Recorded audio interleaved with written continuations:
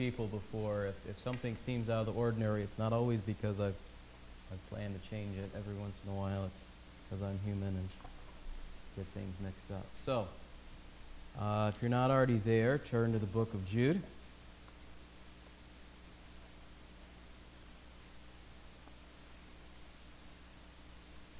This second part of the book of Jude is encouraging because it turns from, there's still elements of the idea of warning against false teachers, but now it turns more to this idea of God's sustaining power, our responsibilities as believers, and so forth. So we will start in verse 17. Your first question there, was Jude quoting a specific scripture passage when he referred to the warning of the apostles about mockers following after their own ungodly lusts? Any passages of Scripture that come to mind that you think he might be quoting from the words of the apostles?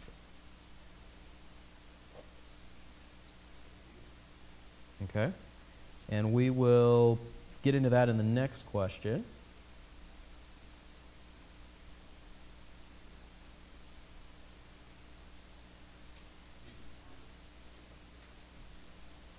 Okay. All right.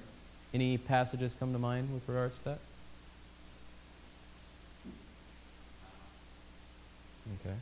What's that? So I think that we would have to say that there is not a specific quotation that matches this verse. That being said, there certainly is the consistent testimony of Jesus and the apostles, which raises a couple of things that would be helpful for us to talk about. One is everything that was the Word of God recorded for us in the Bible? No. So if you allow for New Testament prophets, which I think the book of Acts clearly refers to, what they would have said was God's Word, was true, was binding on the people who heard it, but not all of it was necessarily recorded for future generations for a variety of reasons. That doesn't mean that we've lost or missed out on something important. We've talked about this before. If there was a Gospel of Billy Bob that popped up next year, not that there was anybody in first century Judaism that would have had that name, we would not be missing out because, we've only had the Bible for the past 2,000 years. So we shouldn't take that attitude toward it, but we should also recognize that when they make quotes like this, they're not doing it like footnotes and endnotes like you would do in an academic paper today. So sometimes it's more of a paraphrase or the general idea.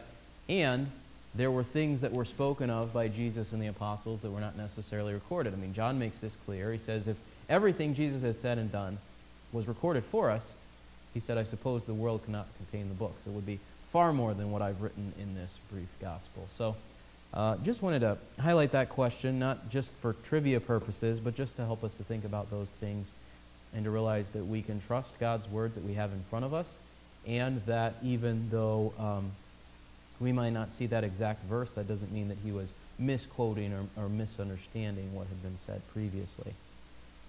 Which leads us into the next one, number 2. How would you explain the similarities between verses 17 and 19 and 2 Peter 3, 1 through 4? Maybe someone could read for us the 2 Peter passage. Yes. This is now, beloved, the second letter I'm writing to you, in which I am swearing at with sincere mind by way of reminder, that you should remember the words spoken beforehand by the holy prophets and the commandment of the Lord and Savior spoken by the apostles. Know first of all that in the last days mockers will come with their mockers, following after their own lusts, and saying, where is the promise in the Son? For ever since the fathers fell asleep, all continues just as it was in the beginning of creation. Okay. So a lot of similarities between the two passages, some differences. How would we explain those similarities? There are several possibilities, several possible explanations for why they are so closely related. Jared?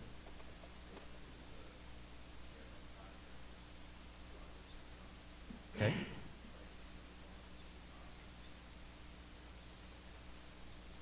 Okay. Paul? Okay. Okay. Yes.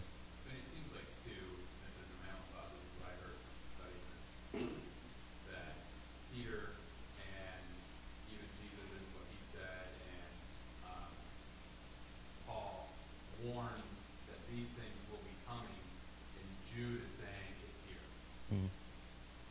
Okay. So if you look at, it's not like, he's not saying it's going to happen where everybody else is saying it's going to happen. He's saying they're here, they're in the church now.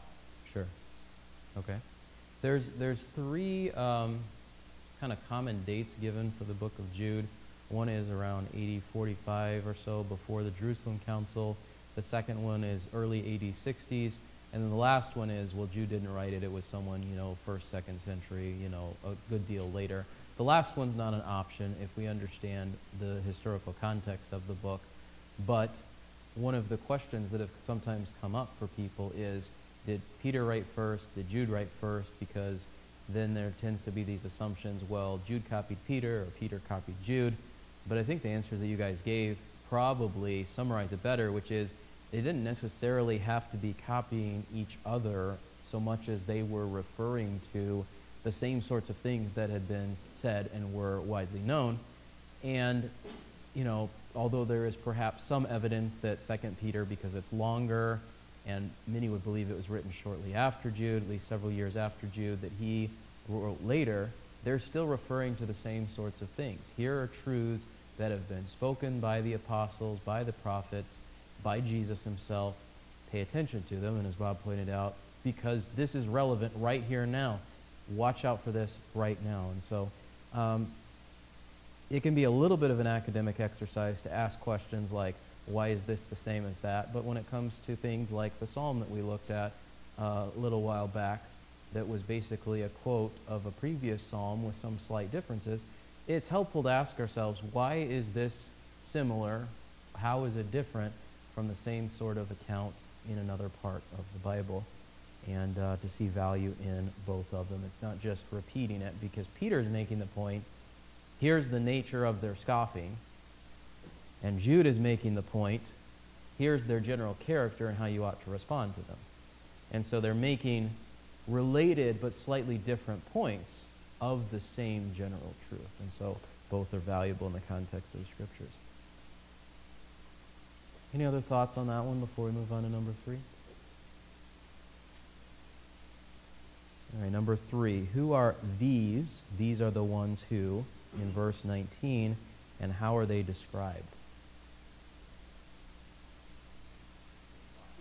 Okay, yeah, so it's the mockers. We could say even the false teachers, because in light of what he said in the first part of his letter. How are they described? What's the nature of their character? Okay, divisive. What was the next thing? Worldly, okay. Okay, selfish. What's that?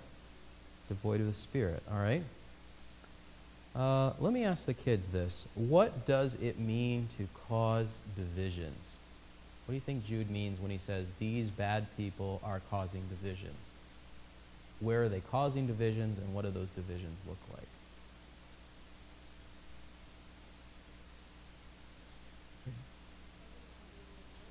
Okay, all right. And how would they divide the church? Okay. And what from the letter, just broadening it out to anybody, what in the letter were the things that they were saying that were untrue that would create division in the church?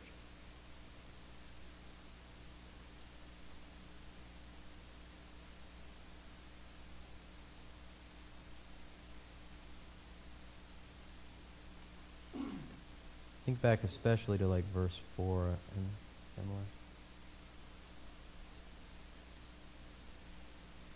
Okay, denying God. How were they denying God? Right before that.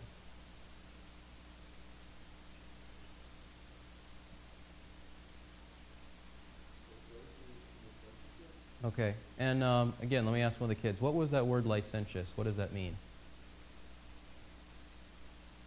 See if you remember from a few weeks back.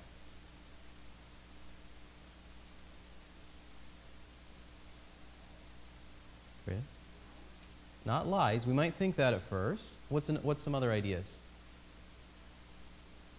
Licentiousness. So they're denying Jesus, which would mean that they're breaking God's law. So what would licentiousness mean? Okay. Okay, we're getting at the part of it. Anybody else want to help them out? Giving license to the Okay. So what does a driver's license let you do? It says you have the authority to drive. You can technically drive without one, although I would not recommend it. A driver's license gives you the authority to do it. Licentiousness says you have the authority to sin. What are some of the reasons that people have said, from the perspective of false teachers, that it's okay to sin? It's not your outlook that matters. Okay, Jesus paid for it. Why not do it? I mean, no, most people wouldn't come out and say it quite that blatantly, but that's the thing in the back of our minds. A common phrase that I used to hear when I was in high school was, "It's better to ask forgiveness than permission." Is that true? No. Because if you're doing something that you know is wrong, then it's not better to do something that's wrong simply because you expect that the person later on is going to just be like, "Oh, it's okay." Because that's not how God treats things. So the thing that was happening with the false teachers was they were dividing the church by, here's a group of people that says we ought to not live in our sin anymore. And the false teachers are coming along and saying, it doesn't matter, you can live in your sin, God's forgiven you. Would that create divisions in the church? Yeah. One group would be right and one group would be wrong. Obviously, in some cases, on some issues, it's possible for all the groups to be wrong, but in this case, there was very clearly a right and a wrong, and the false teachers were in the wrong. So they caused divisions. How were they worldly minded? What are some of the things from earlier verses that would show us that they were worldly minded? Okay. 1 John 2 says people who are worldly are characterized by following their own lusts. Good. Yes, Breen?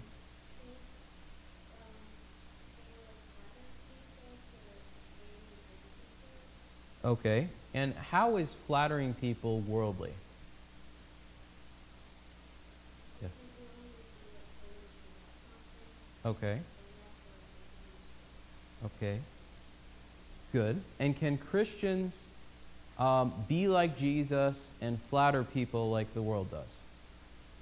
No, we're not acting like Christians at that point. We're acting like the world. So that's an example of being worldly minded. What are some of the other ways that they were worldly minded? What's that? They were grumbling. Is complaining about things honoring to God, or is it reflecting worldliness?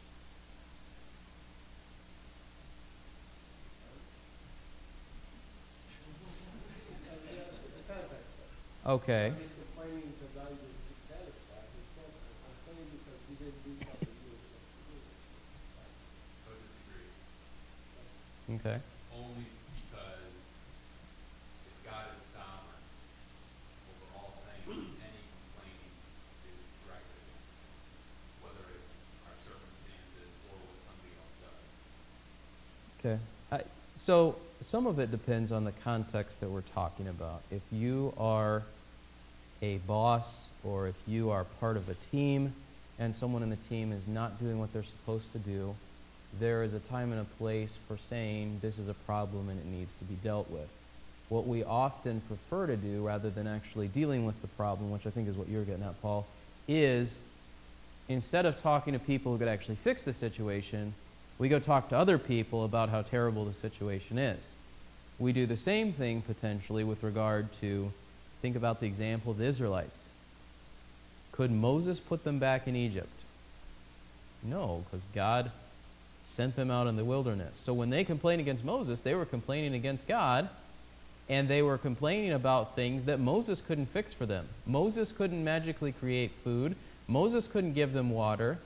Instead of complaining, they should have been praying and saying, God, we need these things. God, you've put us here, so how are you going to take care of us? In light of the passage this morning, if God is a God who can provide, then God could certainly take care of his people if he put them in the wilderness. I mean, they kept saying, well, Moses, you dragged us out here so we could die. That doesn't fit with, if God wanted them to die, he would have left them in Egypt, you know? And so when it comes to something like worldly mindedness, or it can be expressed through grumbling, through complaining, so let me ask the kids again, just because I know this is something we all struggle with, but it can be particularly a struggle for kids. Can you, or do you ever complain about what your parents are doing? You can nod your heads yes. You're not going to get in trouble. We can be honest here. What are some things that you might complain about? Give me some examples. Come to you in just a second. I want some of the other kids to answer. What are some things you might complain about? Yes. What you have to eat. I can't believe my ears. I'm sure every time your mom makes something, it's the most amazing thing in the world, and you love it, and you can't give her enough hugs and praise and say how amazing it is that she spent all this time making this food for you, right? No. So what would be a right response instead of complaining when you are served some food that you do not like? Yes. Okay. You can say thanks even if you don't love it, right?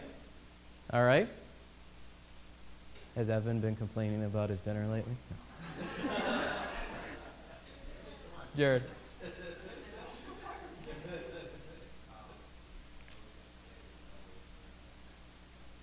Yeah? And it's an option we maybe don't suggest enough to the kids. So, good. So we might complain about food. Could we complain about the way that our parents want us to do something? Like you might be convinced, this is one that I remember from when I was a kid, you might be convinced that the best way to fold the towel is the way that you fold the towel. And your mom might be convinced that the towel should be folded a different way because it fits on the shelf better, or she likes how it looks when it hangs on the towel rack, if it ever gets on the towel rack, or whatever else. What are some other things that you could complain about? Yes?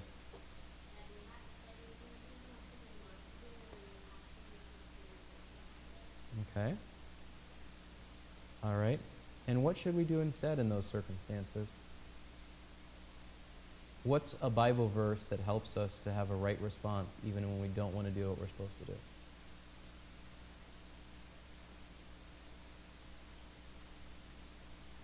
Okay. But even one more directly, specifically directed toward kids. What does God tell you ought to do?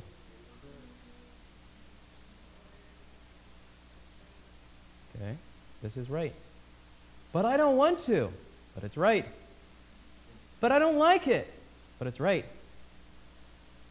A big part of our lives is realizing there's parts of us that don't line up with what God wants, that could be described as worldly minded. In extreme cases, those who are clearly rejecting God and saying false things and trying to break up the church and all these sorts of things. But in smaller ways, all of us struggle with the same issue of being worldly minded. And we've got to fight against that with God's help. What does it mean to be devoid of the Spirit? What does devoid mean, first of all? Lacking, without, you don't have it. In what sense were they devoid of the Spirit? What were things that showed they didn't have the Spirit? Okay, they were worldly minded. Think about the contrast that Paul sets up between the fruit of the Spirit and the fruit of the flesh. Galatians 6, for example. What are some of the things that make up the fruit of the Spirit? Peace, joy, love, etc. If you don't have the Spirit, will you be showing those things? No. What will you be showing instead? What are some of the fruits of sin that he describes also in Galatians 6? Anger, bitterness, wrath, doing bad things toward other people. Those are signs that the Spirit is lacking. Now, part of the tension, especially as we get down to verses 21 and 22, is there's this question of, are the people that he says to warn, are they actually Christians or not? And the reality is that there can be people who are Christians who are demonstrating some of these characteristics who do actually know God. They just need to repent in some significant way of these things.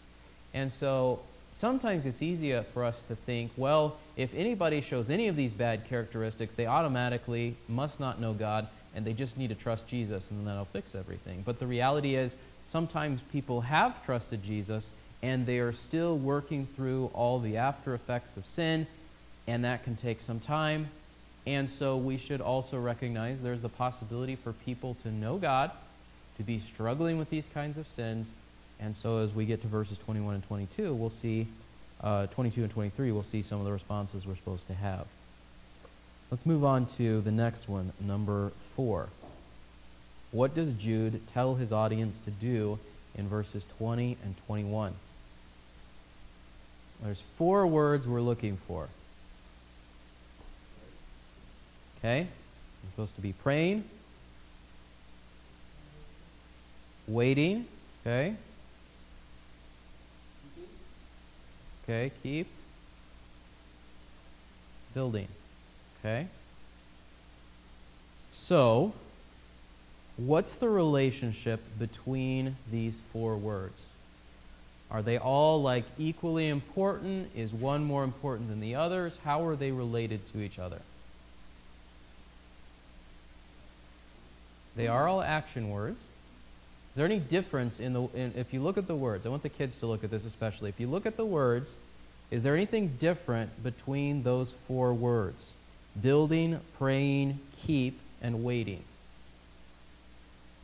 Hang on a second. Go look for a second.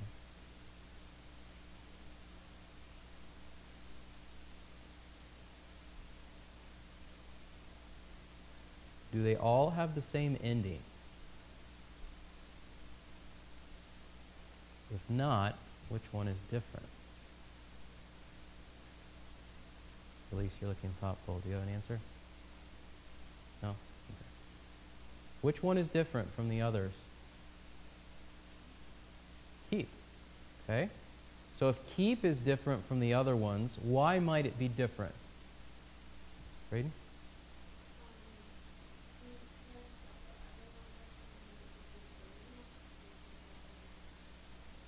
Okay, you're getting close. Keep is the main verb in these verses. The other 3 are, if we want to get technical, they're participles. All that means is the keep is the main thing, and the building, praying, and waiting is the how of the keep. In other words, how do you keep yourself in God's love? Which gets us into question 6. How do you keep yourself in God's love?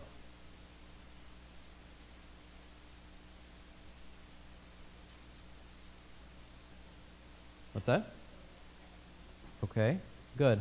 When it says building yourselves up on your most holy faith, what does that mean? Yes.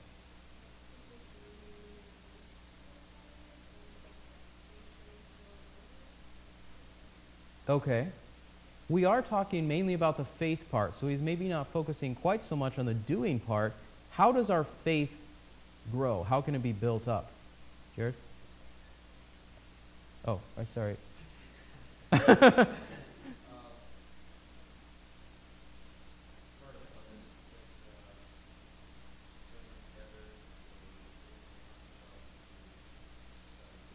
Okay. Okay. And it certainly would be tied closely to Scripture. Okay, it would be, how does our faith grow?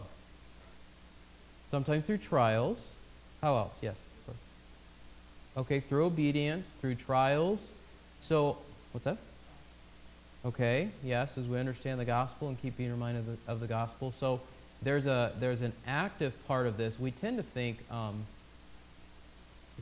faith is something that you just have. Like once you've got it, right?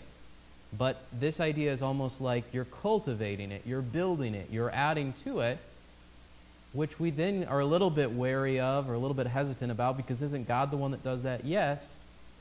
But we ought to have the attitude, remember the guy who comes to Jesus and he says, "Can you do this for me?" And Jesus says, "Do you believe?" And he says, "Yes, help my unbelief." In other words, I believe in you, but I can believe in you more. Help me to do that. And so I think that's part of what Jude is getting at. And certainly through all those things that we talked about, through God's Word and through gathering with God's people and all those kinds of things. What about praying, and what does he mean by praying in the Holy Spirit as opposed to just praying in general?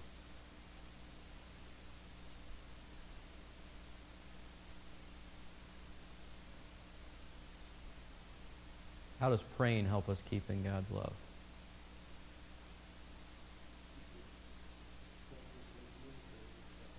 Okay. If I don't pray, what am I probably thinking about my relationship to God? I'm not close, or I don't need him, those sorts of ideas. Why is it important to be praying in the Holy Spirit, or what do you think he means by that?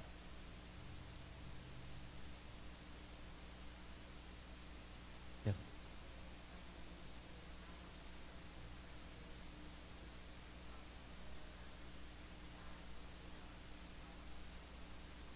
Good, good. And then going on to that last phrase, waiting anxiously. So we're waiting, but then it's described as waiting anxiously. We tend to think of anxiety as a bad thing, but what do you think he's getting at when he says waiting anxiously? You're anticipating. You're looking forward to it. It's not just something that I'm like, you know what, I'm probably going to see my grandparents at Thanksgiving, so I'm kind of thinking about it, but it's maybe not the most important thing to me at the moment. Jesus could come back tomorrow. Am I ready for him? And when he says the mercy that leads to life, why would we be looking for God's mercy if God has already shown mercy to us in salvation? Okay. And is there a sense in which our faith is proved true when Jesus gathers us to himself? So salvation has aspects of it that are done and finished and certain, and there are other aspects of it that are future and yet to happen and also certain. And so I think that's part of what we're supposed to be waiting anxiously for. I think there's parallels to 1 Thessalonians 1:10. Waiting for Jesus who delivers us from coming wrath is pretty similar to waiting for Jesus whose mercy leads to eternal life. Okay, so how do we keep ourselves in God's love? By doing these three things. Can we then lose God's love to the extent of losing our salvation? Okay. Right. But if you get salvation, can it be taken away simply because you're not doing these things? Or how does that all fit together?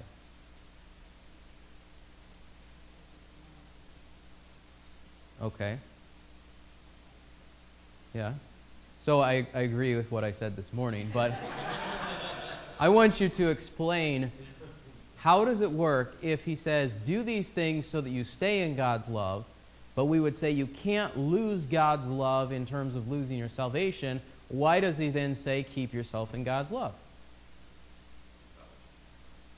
Okay, explain that more.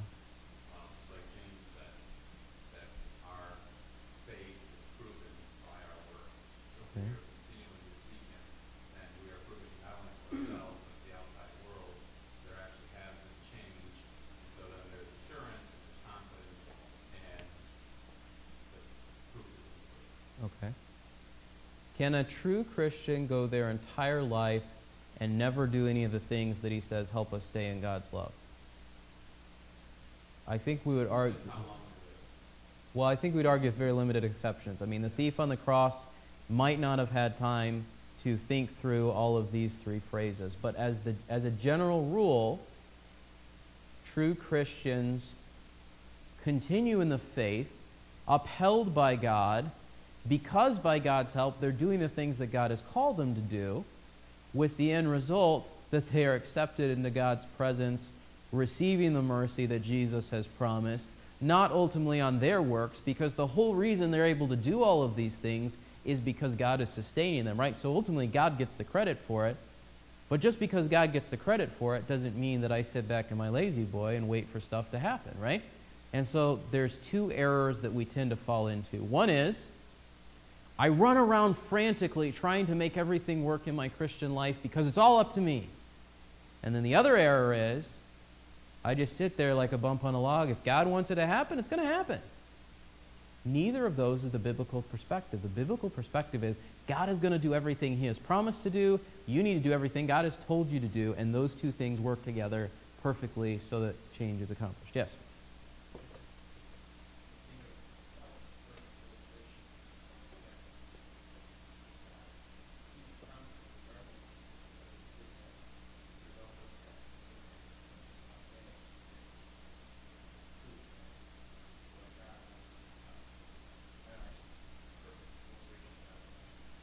Good.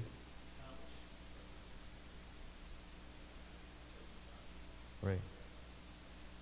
And tying in with what you were praying this morning about God using means, God says, here's what I want to accomplish, and there are many cases where He also says, and here's the way it's going to happen. I'm going to use you, imperfect human being, to take this glorious message of the gospel to the people around you. Could He have set up a different means? Yes, but that's the one He picked.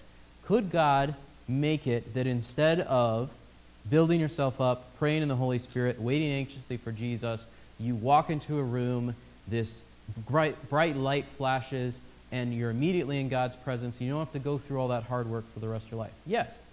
Could He have done that? Yes. Did He do it? No. And so we're tempted to look for shortcuts in the Christian life, but so much of it comes back to these basic kinds of things that are said in slightly different ways all throughout the New Testament. Moving on to 22 and 23. Who are the ones who are described as doubting, who are being snatched out of the fire, and who are having garments polluted by the flesh? What kind of people? What is their spiritual condition?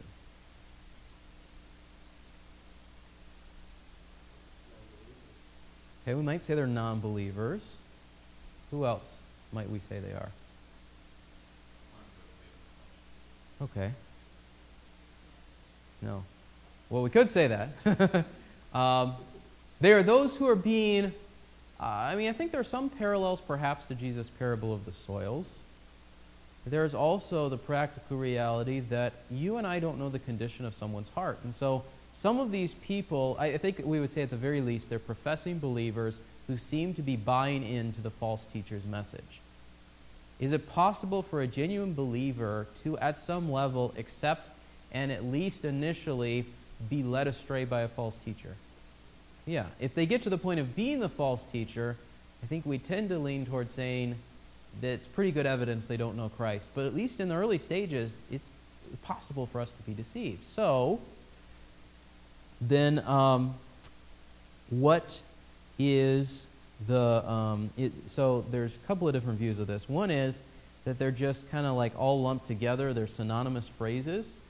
The other would be that there's kind of a progression. If there was a progression, what would the progression be in the three descriptions that he gives of these people? Okay. Okay. Why would they need to be snatched out of the fire? Because their doubt is leading them to go astray to Okay. things that the false teachers And what's the fire that's threatening them? Yeah, at a very straightforward response, it would be, if they persist in the false teaching, they're headed for eternal condemnation. And then why is the last one there? What is this thing about hating the garment polluted by the flesh? Talking about they're wearing dirty clothes, don't let it get on you. What is he saying?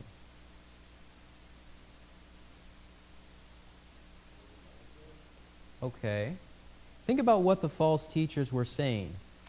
Back in verse 4, they turn the grace of our God into licentiousness. There's some measure of parallel to the sin of Sodom and Gomorrah.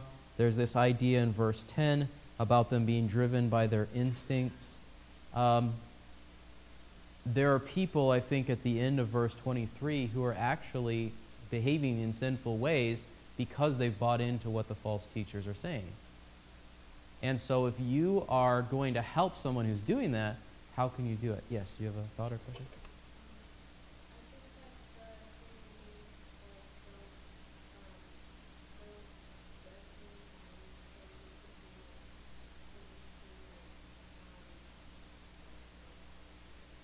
When you say don't listen to anything, what do you mean? Okay, good. And if you find someone who has listened to their teachings and is doing sinful things, how do you approach someone like that? Carefully. Okay? I mean, the illustration would be if someone is drowning, do you go right up next to them and like, here's my arm? You got to like grab them because they're likely to make you start drowning too because they're so panicking and you know, and maybe the person in this example is not even aware of the danger that they're in, but they're still dangerous to you is the point. So Galatians 6 says this: if you see someone who is sinning, restore that fellow Christian, but do it carefully so that you yourself are not likewise tempted, right? And so this is a danger both for helping Christians and for helping unbelievers. You try to connect with people who don't know God, it's easy for you to be drawn into their way of thinking. You try to encourage someone who's a Christian who has bought into some kind of false teaching, there's a danger to you that you could be drawn into it too. So you have to be wary, you have to watch out. So then the second part of number 8, how do we apply these responses in the context of our church? How do we, verse 22, have mercy on those who are doubting?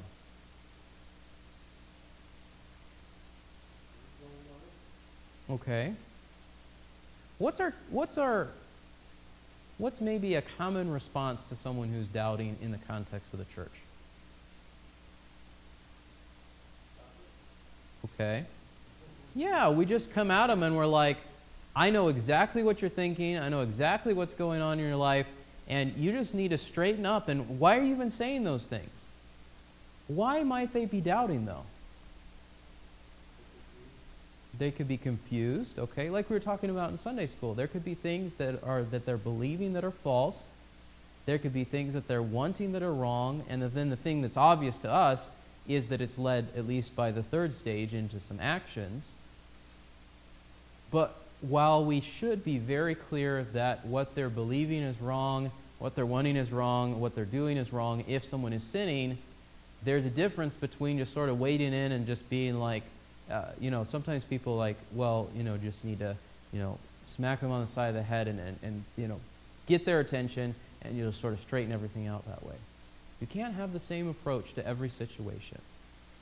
And I think for the person who is sort of in that stage of, and this happens a lot when kids hit their teenage years. Do I believe what I believe because I believe it, or do I believe what I believe because my parents said it to me, my church said it to me, my school said it to me, whatever?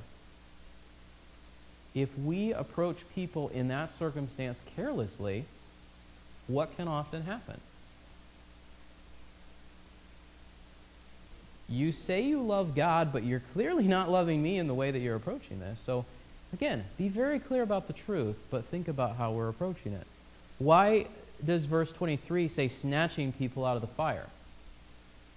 I mean, what sort of attitude or idea, picture do you get in your head when you hear that? Okay, what were you saying? Yeah. Okay. How many of you have ever had a campfire? How many of you have ever had little kids try to stick their hand in it or get too close to it? Okay, yeah. And if you see that, are you going to be like, hey, I think you probably shouldn't be close to the fire. That's a little bit dangerous. If you keep hanging out by the fire, that's going to be bad for you. No, if they're falling into the fire, you reach in, grab them by the back of the shirt, pull them out of the fire. We ought to have that same attitude toward people who are connected with false teaching and giving into it. And then we talked a little bit already about that last phrase there. So if we had to summarize what he's saying with regard to these phrases, what's he saying? What should our attitude be toward people who at least outwardly say that they're Christians when we see them sinning? What's that? Okay. Okay, well, that could be our response, but what should our response be? What were you saying?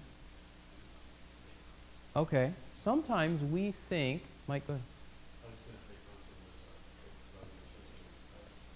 Okay. Several verses we memorized that may not have. Yeah, So maybe some of those verses. sure. We need to not assume that someone else is going to deal with it or knows about it. We need to, like Mike was just saying, care for them as family, right? Do you have a thought?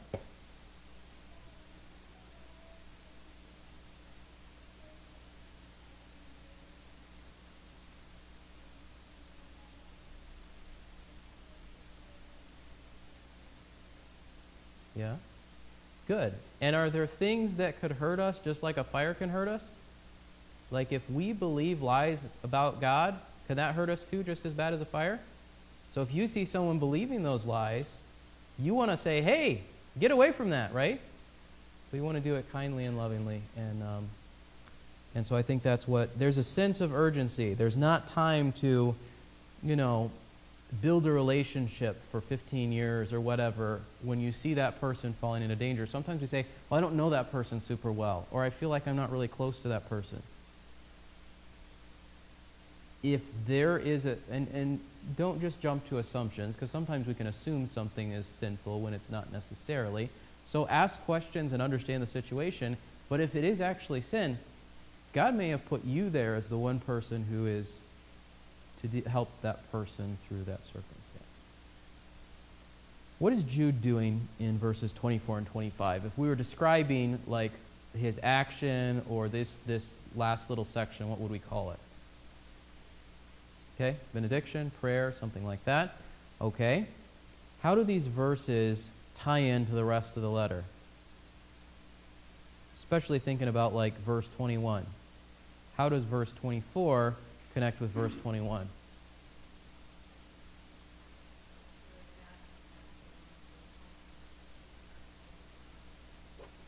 Okay, good. So, keep yourselves in God's love. Now to him who is able to keep you. You see both sides of that working together. Ultimately, it's God upholding us as we obey what he's called us to do. Okay. What do you think Jude means when he talks about standing blameless in his presence with great joy? What is he describing? What time period? What event? What's that? Okay, glorification. So, yes? When Jesus comes, or what's the other possibility? Yeah, when we as Christians die, or when Jesus comes back, we're going to be in his presence. And Jude is praying to God that he is the one who can help us to stand in his presence, blameless with joy. And so, that's a powerful reminder for us, because sometimes we think, well, I'm going to be accepted in God's presence. Even as a Christian, we sometimes think this. I'm going to be accepted in God's presence because think of all these things that I've done. And Jude is reminding us, God's the one that put you there. God's the one that deserves the glory. And God's the one that's able to help this happen so that you are blameless, without fault. You have great joy. And then that last verse, the question I'm trying to get at basically is this. Is he talking about God the Father, God the Son, and God the Holy Spirit? Or which persons of the Trinity is he talking about in this last verse?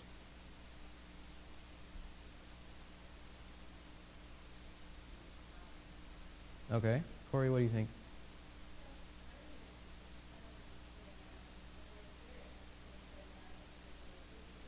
Okay. Yeah, and I was going back and forth on that too, because I think when we see two of the three, we want to see all of the three, right?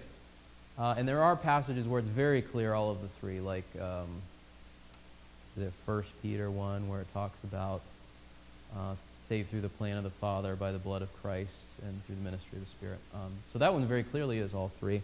I think that it is also common for, if you look at verse 1, how does he's described there? What does he say there at the second half of verse 1?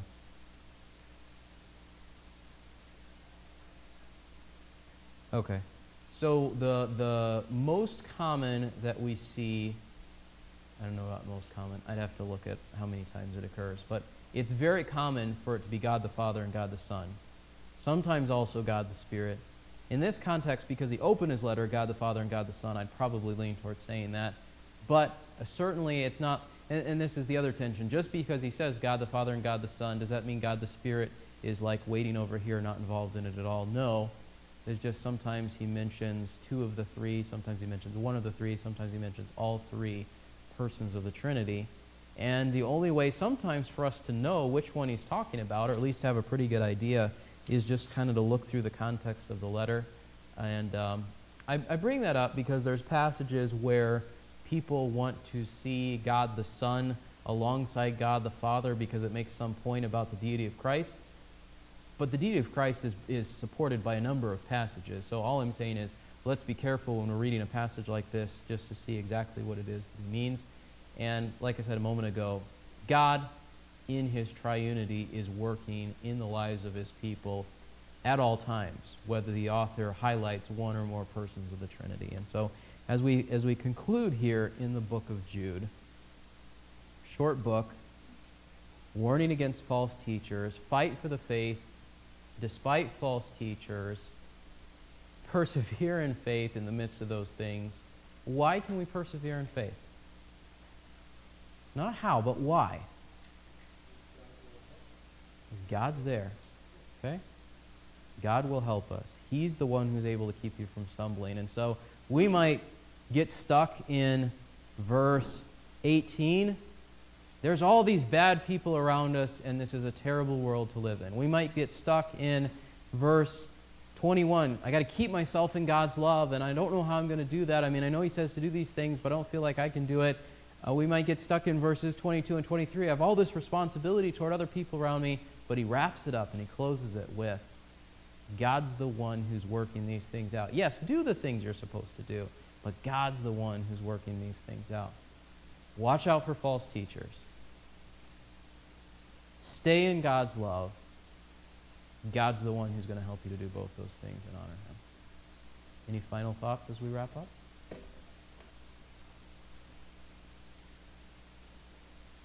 All right. Let's pray briefly, and then we will sing our closing hymn. Lord, we thank you for your goodness to us. We thank you for your love to us. We thank you for the fact that you are at work in us. We do not deserve your grace in these ways, and yet you are faithful.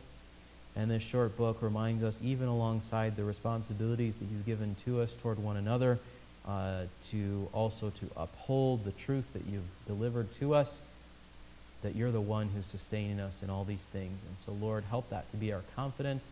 Help that to encourage us when we feel like we are not doing these things as well as we should. Certainly not that we ever just think that they're light responsibilities and don't matter, but also not to just have such a heavy burden, because ultimately it is your power that is going to carry these things out, that's going to accomplish them, and you have given us the privilege of being part of that. We pray these things in Christ's name. Amen.